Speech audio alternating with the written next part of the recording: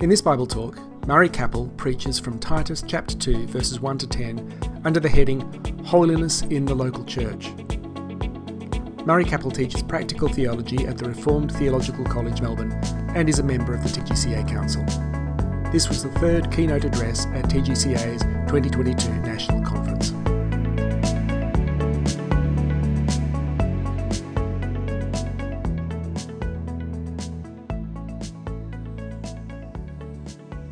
You, however, must teach what is appropriate to sound doctrine. Teach the older men to be temperate, worthy of respect, self-controlled, and sound in faith, in love, and in endurance.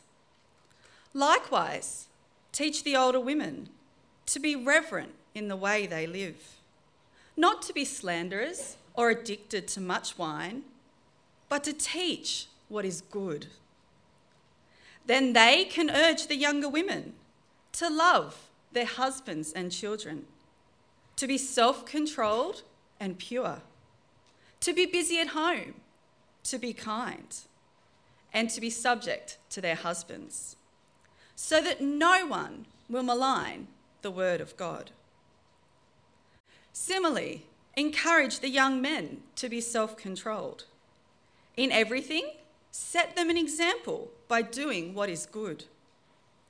In your teaching, show integrity, seriousness, and soundness of speech that cannot be condemned, so that those who oppose you may be ashamed because they have nothing bad to say about us.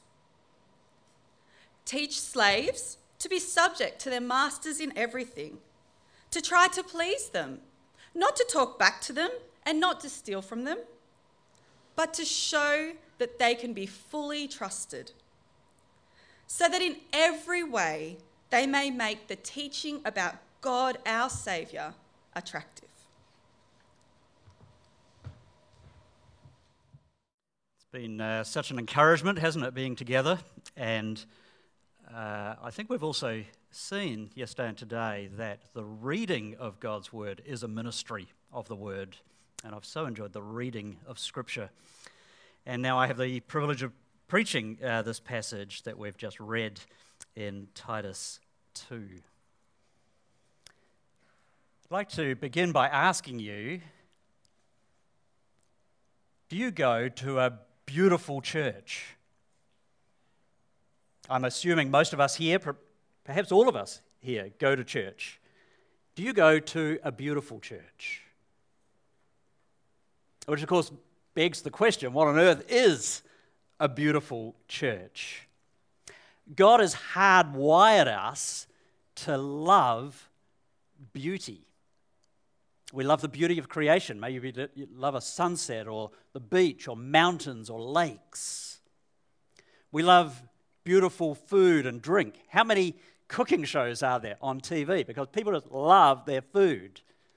We love beautiful faces and beautiful places. My youngest daughter has just finished a backpacking trip through Europe, and she was almost daily for 6 weeks sending us endless photos, like absolutely spamming us with photos of beautiful castles and beautiful cathedrals and beautiful villages and beautiful scenery. And man, we just loved it. Like, we have just had this free virtual tour of Europe, and it's beautiful. We love beautiful.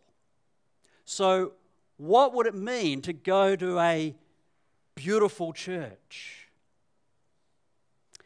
I think here in Titus chapter 2, Paul shows us what a beautiful church looks like. Here is a picture of an attractive church. As Paul maps that, and as we look at these verses, it's worth noting what he doesn't talk about as he sketches a beautiful church. There's nothing here about the building, the facilities, the aesthetics. The early church actually didn't have church buildings, not till about the 3rd century. They met in homes. All our attention to buildings and facilities and aesthetics is not fundamental to what a beautiful church is all about. Here also, surprisingly, there's nothing about programs. Now, I guess they probably had some programs in the church in Crete, like they maybe, kids program, Cretan Critters or something. I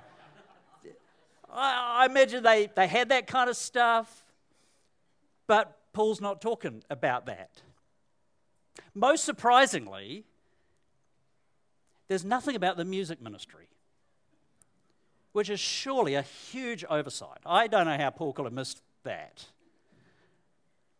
But actually, the early church missed that for an awful long time. No music groups other than singers for about 700 years. That's just a little sobering and actually worth thinking about.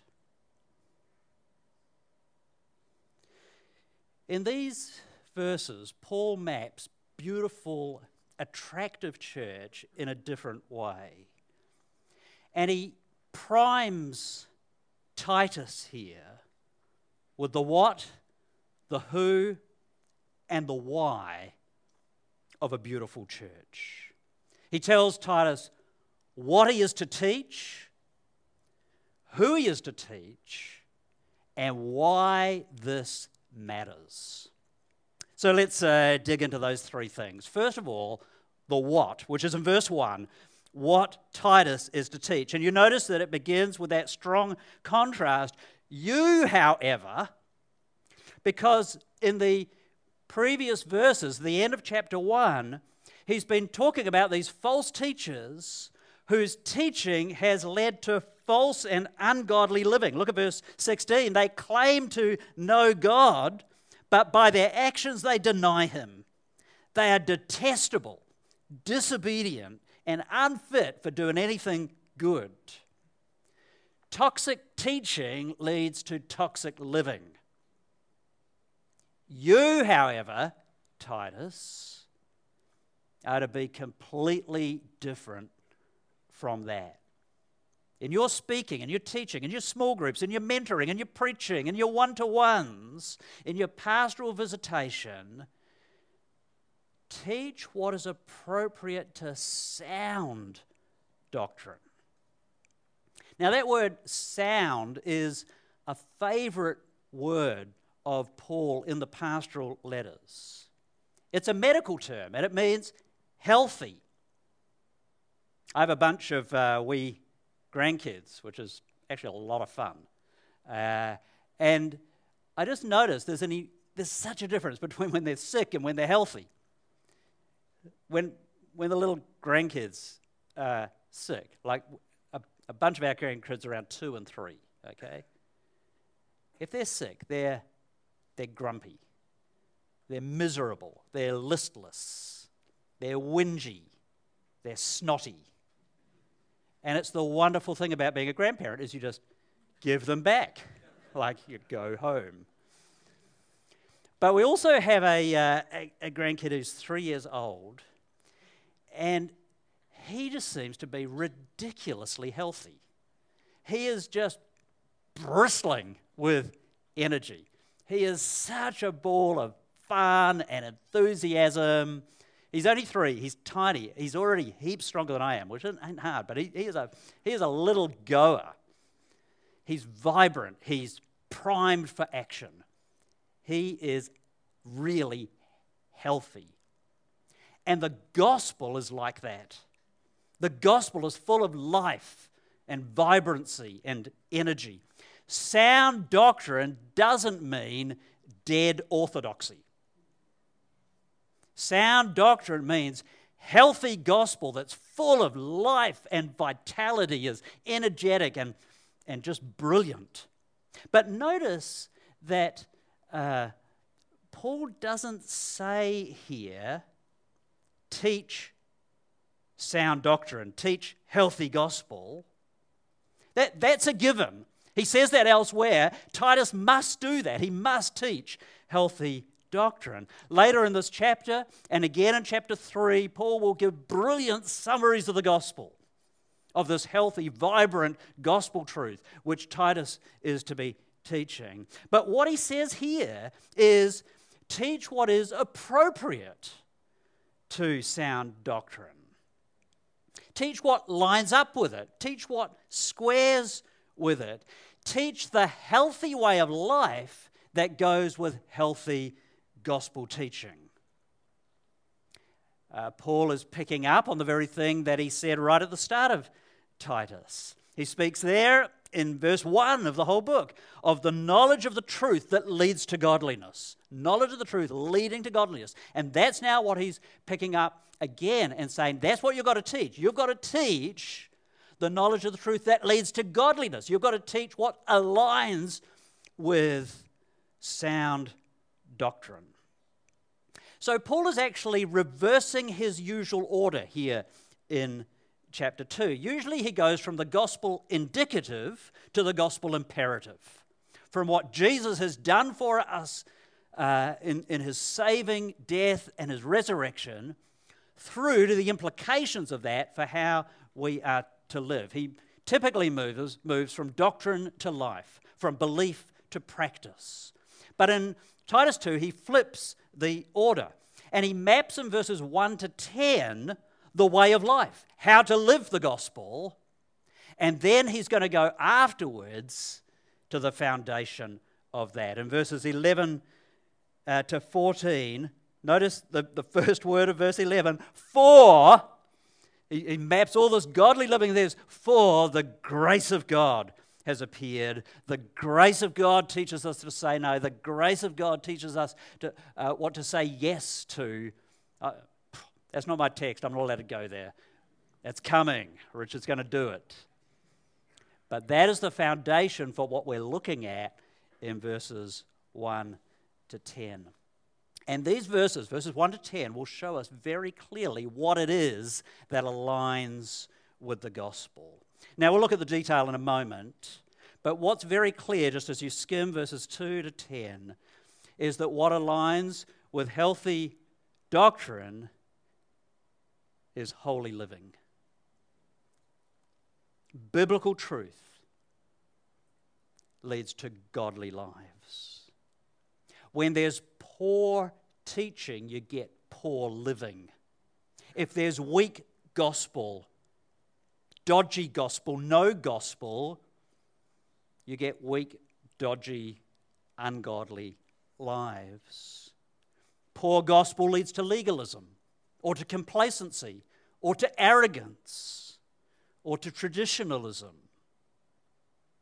But healthy doctrine leads to holy living. The reality is, though, it's possible to have a church that's all about biblical faithfulness and sound doctrine, but there's little evidence of the godliness that aligns with that. They love the gospel and they fight with people. They have a head for the truth, but little heart for others.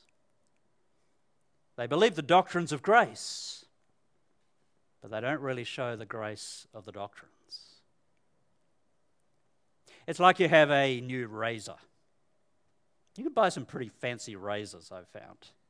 And you've got this new razor, and you're just thrilled with it. The handle is just so beautifully contoured. It's an all-new 24-blade razor.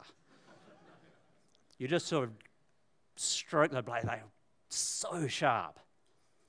And the head pivots beautifully. You are enamored with this beautiful razor. But you never use it. Wherever. It just... Even though you have a great razor, you're a hairy beast.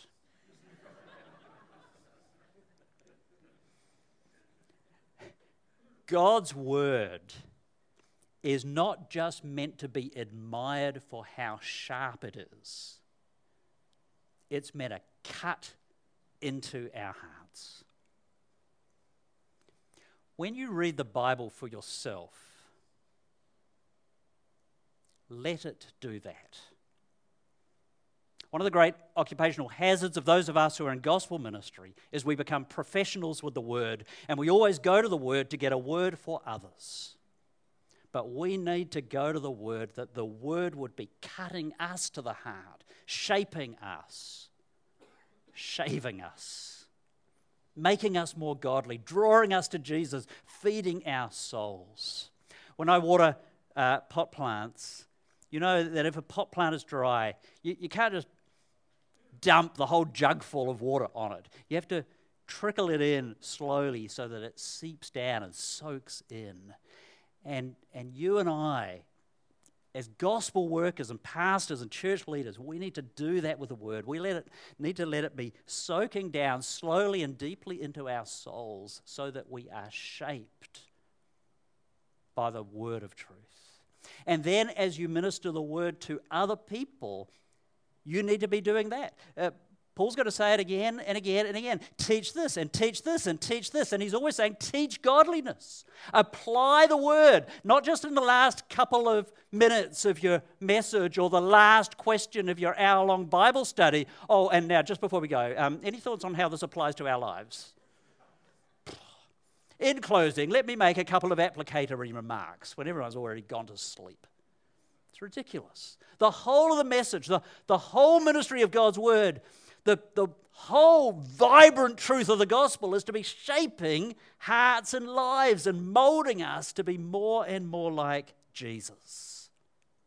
There's this risk amongst us gospel coalition types that our hearts can't keep up with our heads.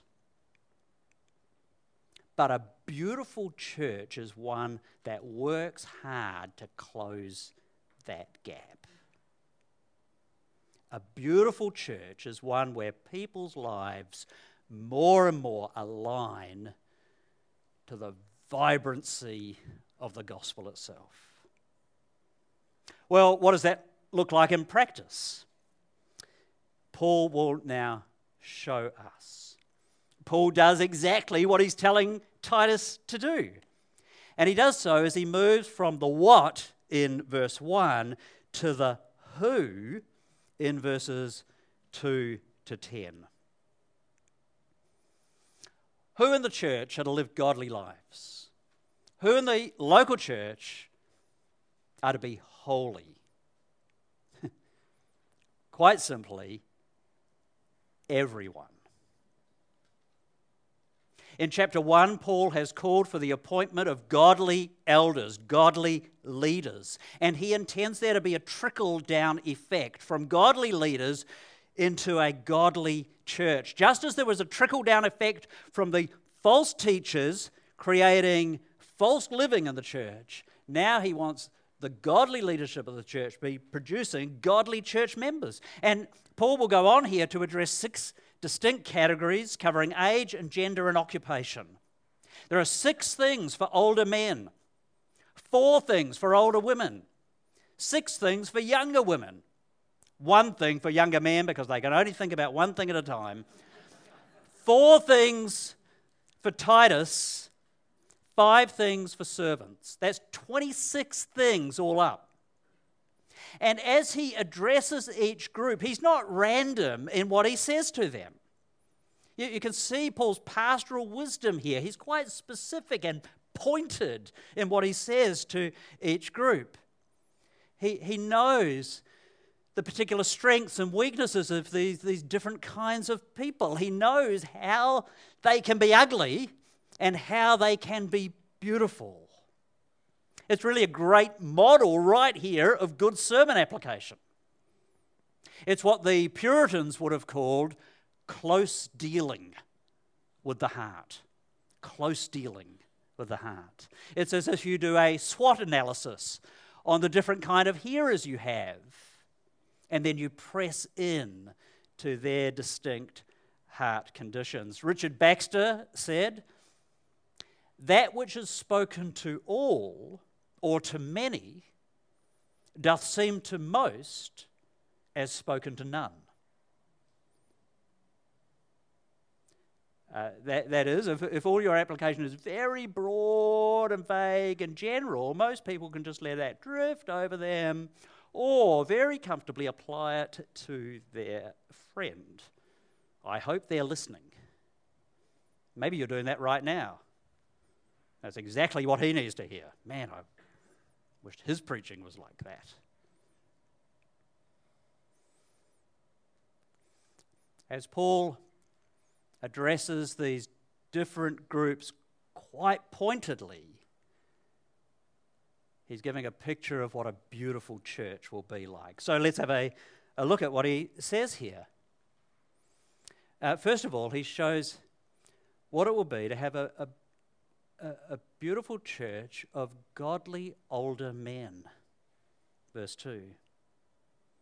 Now, older could be 40s or 50s or 60s or more. There are different sort of ancient opinions on when old began. Let's just say you're older when you're not younger.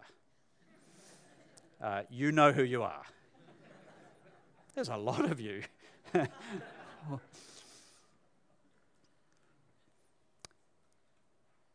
You can easily be an old fool. You can easily be a grumpy old man. I've been getting some practice at that at times, unfortunately. You can be old and over it, ready to sign out from church life, time to just pursue holidays and hobbies.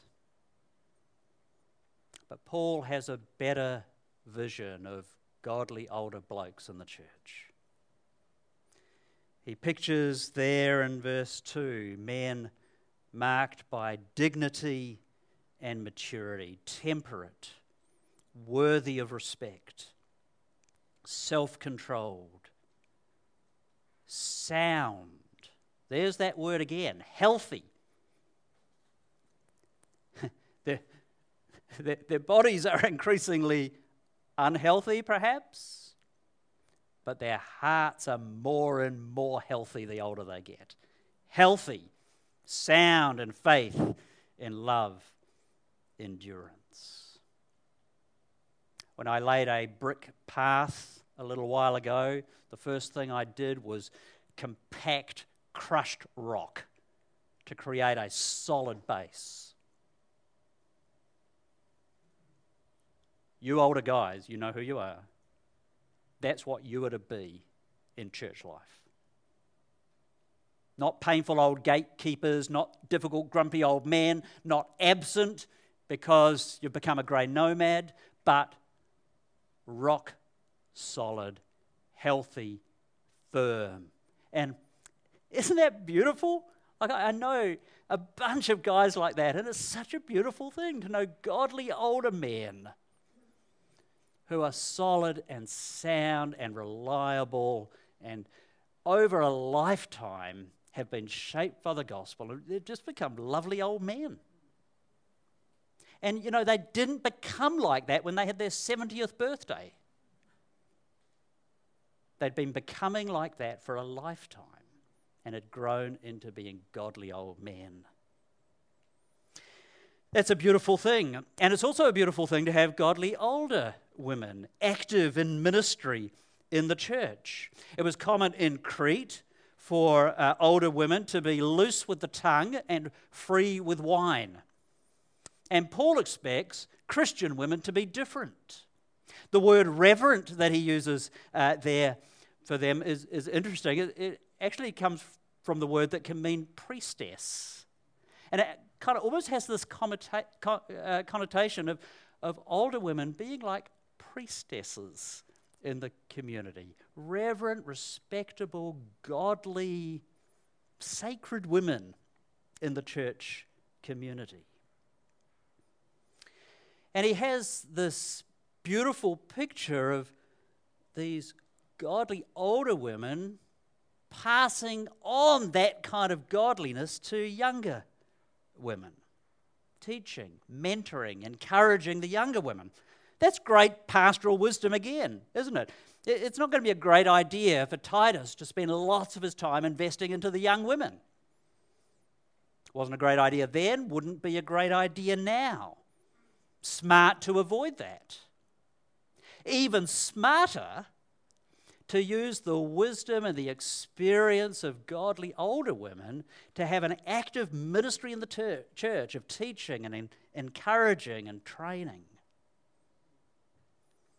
And so how beautiful when they do that you have lots of godly younger women in the life of the church. Now I know that lots of people don't see what Paul says next about the younger women as beautiful at all. In these verses, isn't this Paul the chauvinist, Paul the misogynist? Keep women at home, serving their husbands and making lots of babies.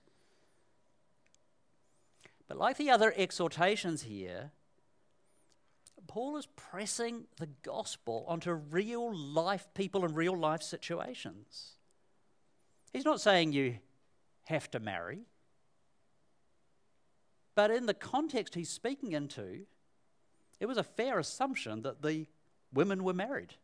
The younger women were married, arranged marriages. And some of them, perhaps many of them in the churches in Crete, I'm not sure, may well have been married to unbelieving husbands. And if they're typical Cretan men, they're married to liars, evil brutes, and lazy gluttons. With a pagan husband and an arranged marriage, it's pretty easy, I imagine, not to feel very loving towards them. But the gospel is all about love. We've been saved by love. We were the evil brutes and the lazy gluttons. We were sinners, and God in his amazing love reached out to us and reconciled himself to us and dealt with our sin. He saved us. God, our Saviour, saved us. And Paul wants the younger women to be helped by the older women to know how to do that right there in their own homes, loving their husbands, loving their kids, being pure, being godly at home. That doesn't mean women can't go outside the home, can't work, but it does mean God and the Bible honours a woman's investment in her home, in her husband, and in her children. The Bible never sees that as second rate or a waste of your life. No, it sees it as a beautiful thing. It upholds the virtue of working hard to create a loving, godly home. Is it hard to work out how to do that well? Absolutely. I think it's very hard. Is it difficult these days to balance that with perhaps career or further study or society expectations? That is very hard.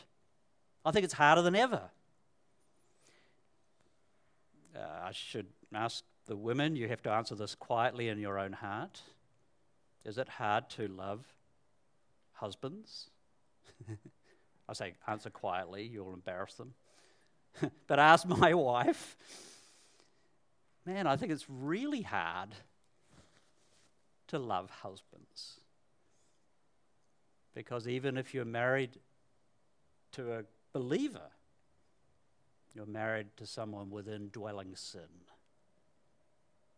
Is it hard to consistently love and disciple your kids? It's really hard. Every one of them is a little sinner. And then there's all their different temperaments and issues and stuff going on in their lives.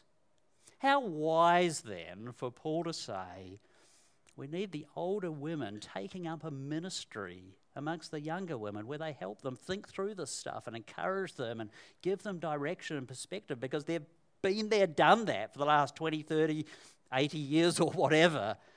How lovely, how beautiful to have a church where the older women are helping the younger women work through all this stuff we're facing. And then next, how beautiful to have a church full of godly young guys. Just one thing for the young men. I don't know whether it's only one thing because Paul's letting them off lightly or because he's being particularly pointed.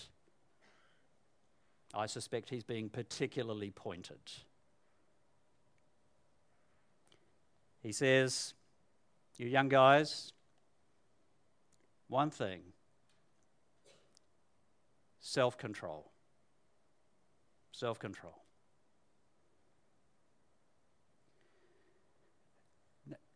Get that right, other things will fall into place. Actually, that one thing is not just for young guys. He says the same to the older men.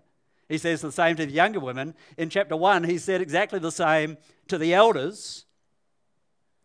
And in Galatians 5, he says it's one of the fruit of the Spirit. It's for all of us. But young guys, you might have to work extra hard on that at a certain stage in life. To be self-controlled is to be sensible, clear-headed. It's to have charge of our tongue, of our temper, of our ambitions. It's to have control over your passions, whether they be sexual passions, or your passion for work, or your passion for gaming, or your passion for footy, or your passion for winning every argument that you have. Paul's saying, no. You've got to take control of those passions that often burst out of a young man. The culture teaches the opposite. The culture teaches self-expression, self-determination, self-actualization. But the gospel has taught us to die to self because Christ died for us.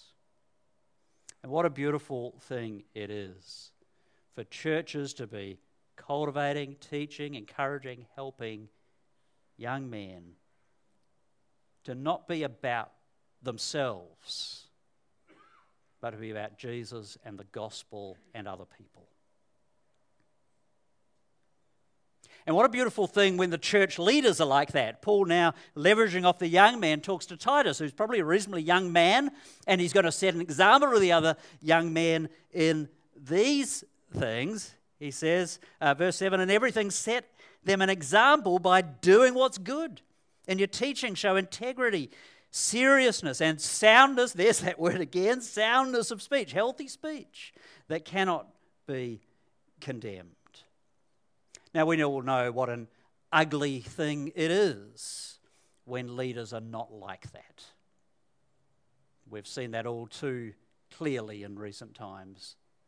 The ugliness of church and gospel leaders lacking integrity. The huge risk that our gifts outpace our character.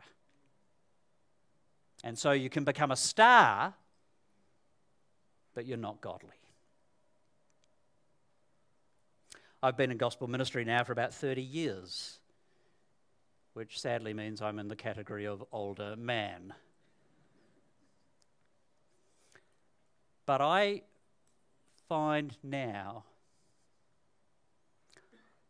I dread the thought of throwing the game in the last quarter. I don't want to be one of the stats. I don't want to mess up and mess everything up. I want to be godly to the end. And Paul is saying, Titus, if you want to see gospel fruit and a beautiful church, you've got to guard your own heart. He said that to Timothy too, didn't he? Watch your life and doctrine closely. Those two things, hand in hand. Mess up your life, and it doesn't matter how sound your teaching has been, you'll mess up the whole lot. And you'll mess up a whole lot of other people as well.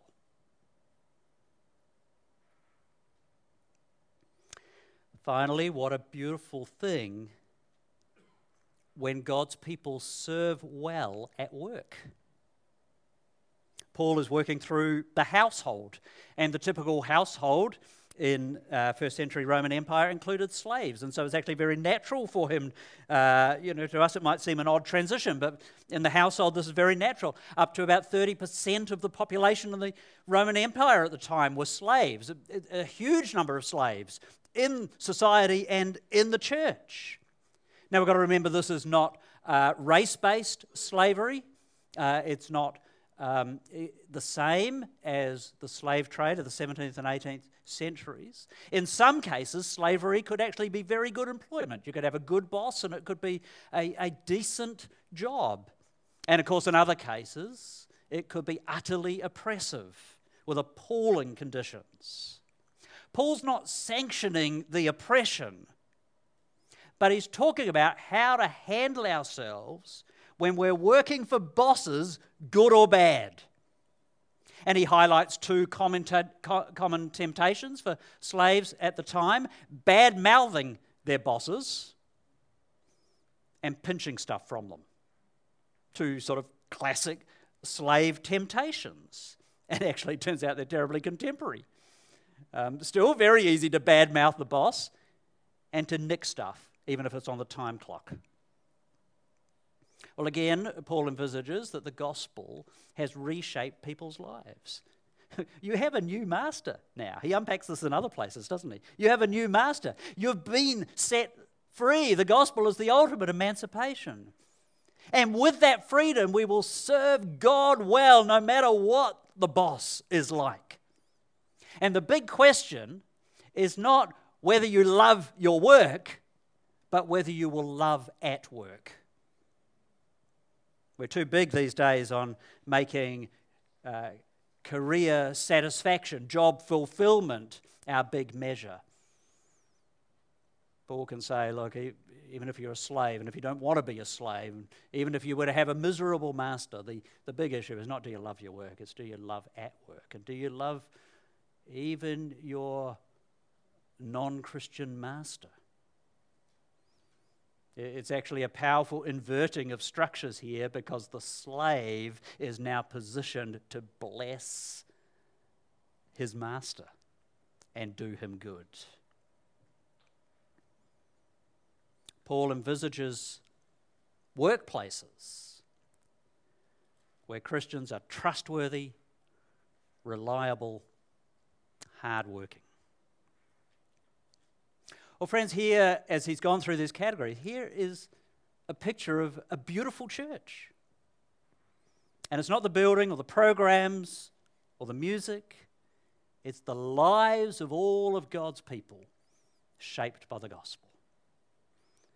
Gospel-fueled holiness is what makes a church beautiful.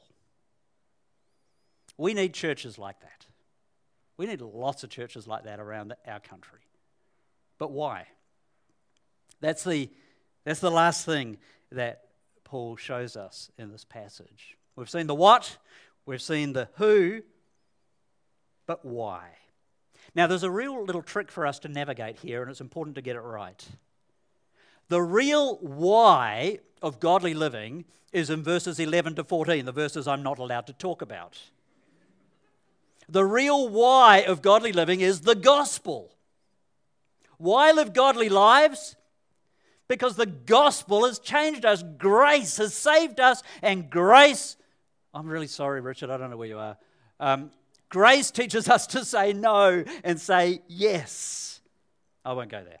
But that's the real reason why we live godly lives, because of the powerful work of God for the grace of God. But there's another reason. There's another why in these verses as well. It's a subsidiary why, but Paul gives it 3 times along the way in verses 5, 8, and 10. And you'll see it in your translations with the clauses beginning with the words so that. So that. Why love your husbands? So that your husbands won't malign the word of God, verse 5. Why be a godly leader, Titus, verse 8? So that those who oppose you will be ashamed and have nothing bad to say about you. Why obey your boss, verse 10? So that in every way you might make the teaching about God our Saviour attractive. That's not why do it, but why doing it makes a world of difference. The unbelieving husband has such a godly, loving, kind-hearted, good wife that it's very hard for him to say anything negative about her new faith in Jesus. It's made her actually a really beautiful person. The church leader who's under fire actually has such integrity of character that those who are attacking his views find it hard to attack him personally. And that sounds somewhat familiar, doesn't it? Right here in Melbourne at the moment. I loved what Gillan McLaughlin, AFL boss, CEO, said about Andrew Thorburn. He said, "I've spoken to Andrew. He's a first-class person. I regard him as a friend, and he's got great values. And to be honest with you," he said, "that he went with his faith doesn't surprise me because he's a person of great conviction." That's exactly what Paul's talking about. People might not agree with your faith or your views, but at the end of the day, you're a person who's adorned the gospel.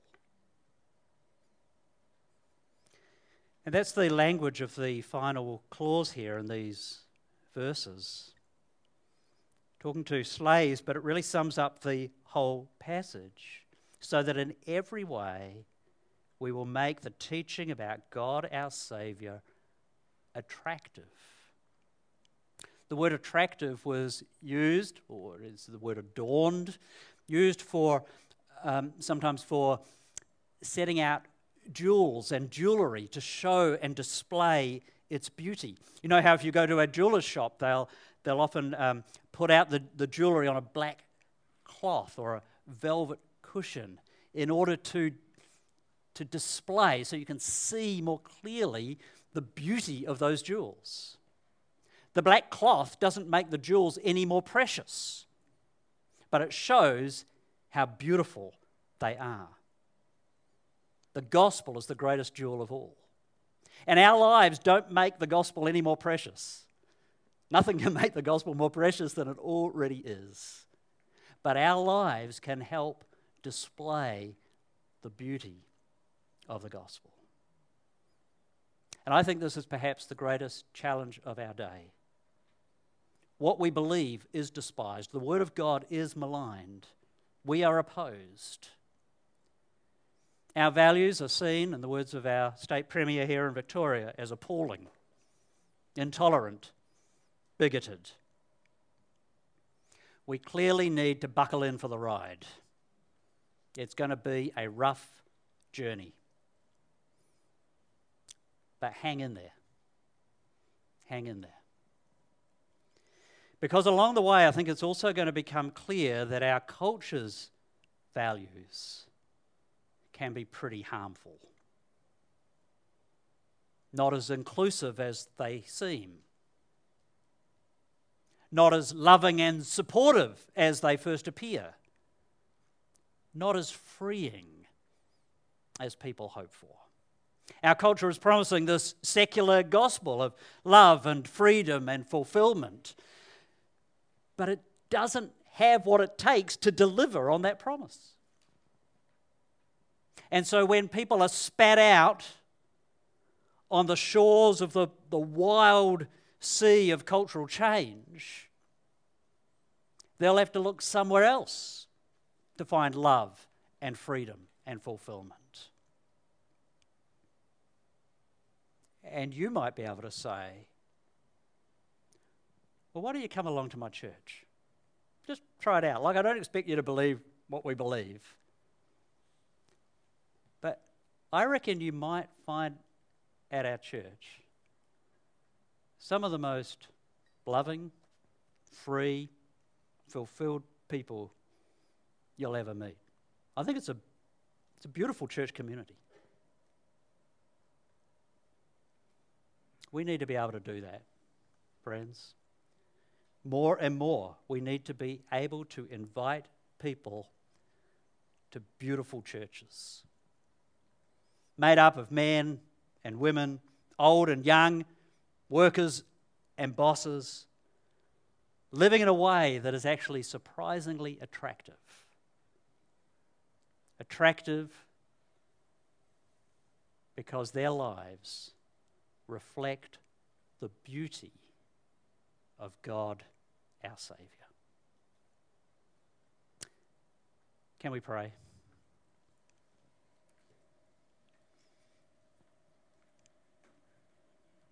We want to thank you, Lord God, for the beauty of the gospel, for sound doctrine that's healthy and vibrant and full of real life. And we pray, Lord God, that gospel that we love would shape us and change us, that it would grow us in godliness and holiness, that it would impact the way that we relate to others and do family life and do work. And we pray that by the power of your Holy Spirit, you would shape us and shape our churches into beautiful places that show the beauty of you, our Saviour.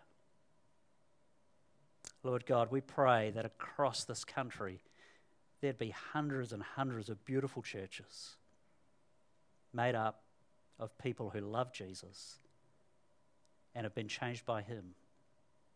And we pray that every one of us here today would be part of that, part of the beautiful display of what you have done for us in the gospel.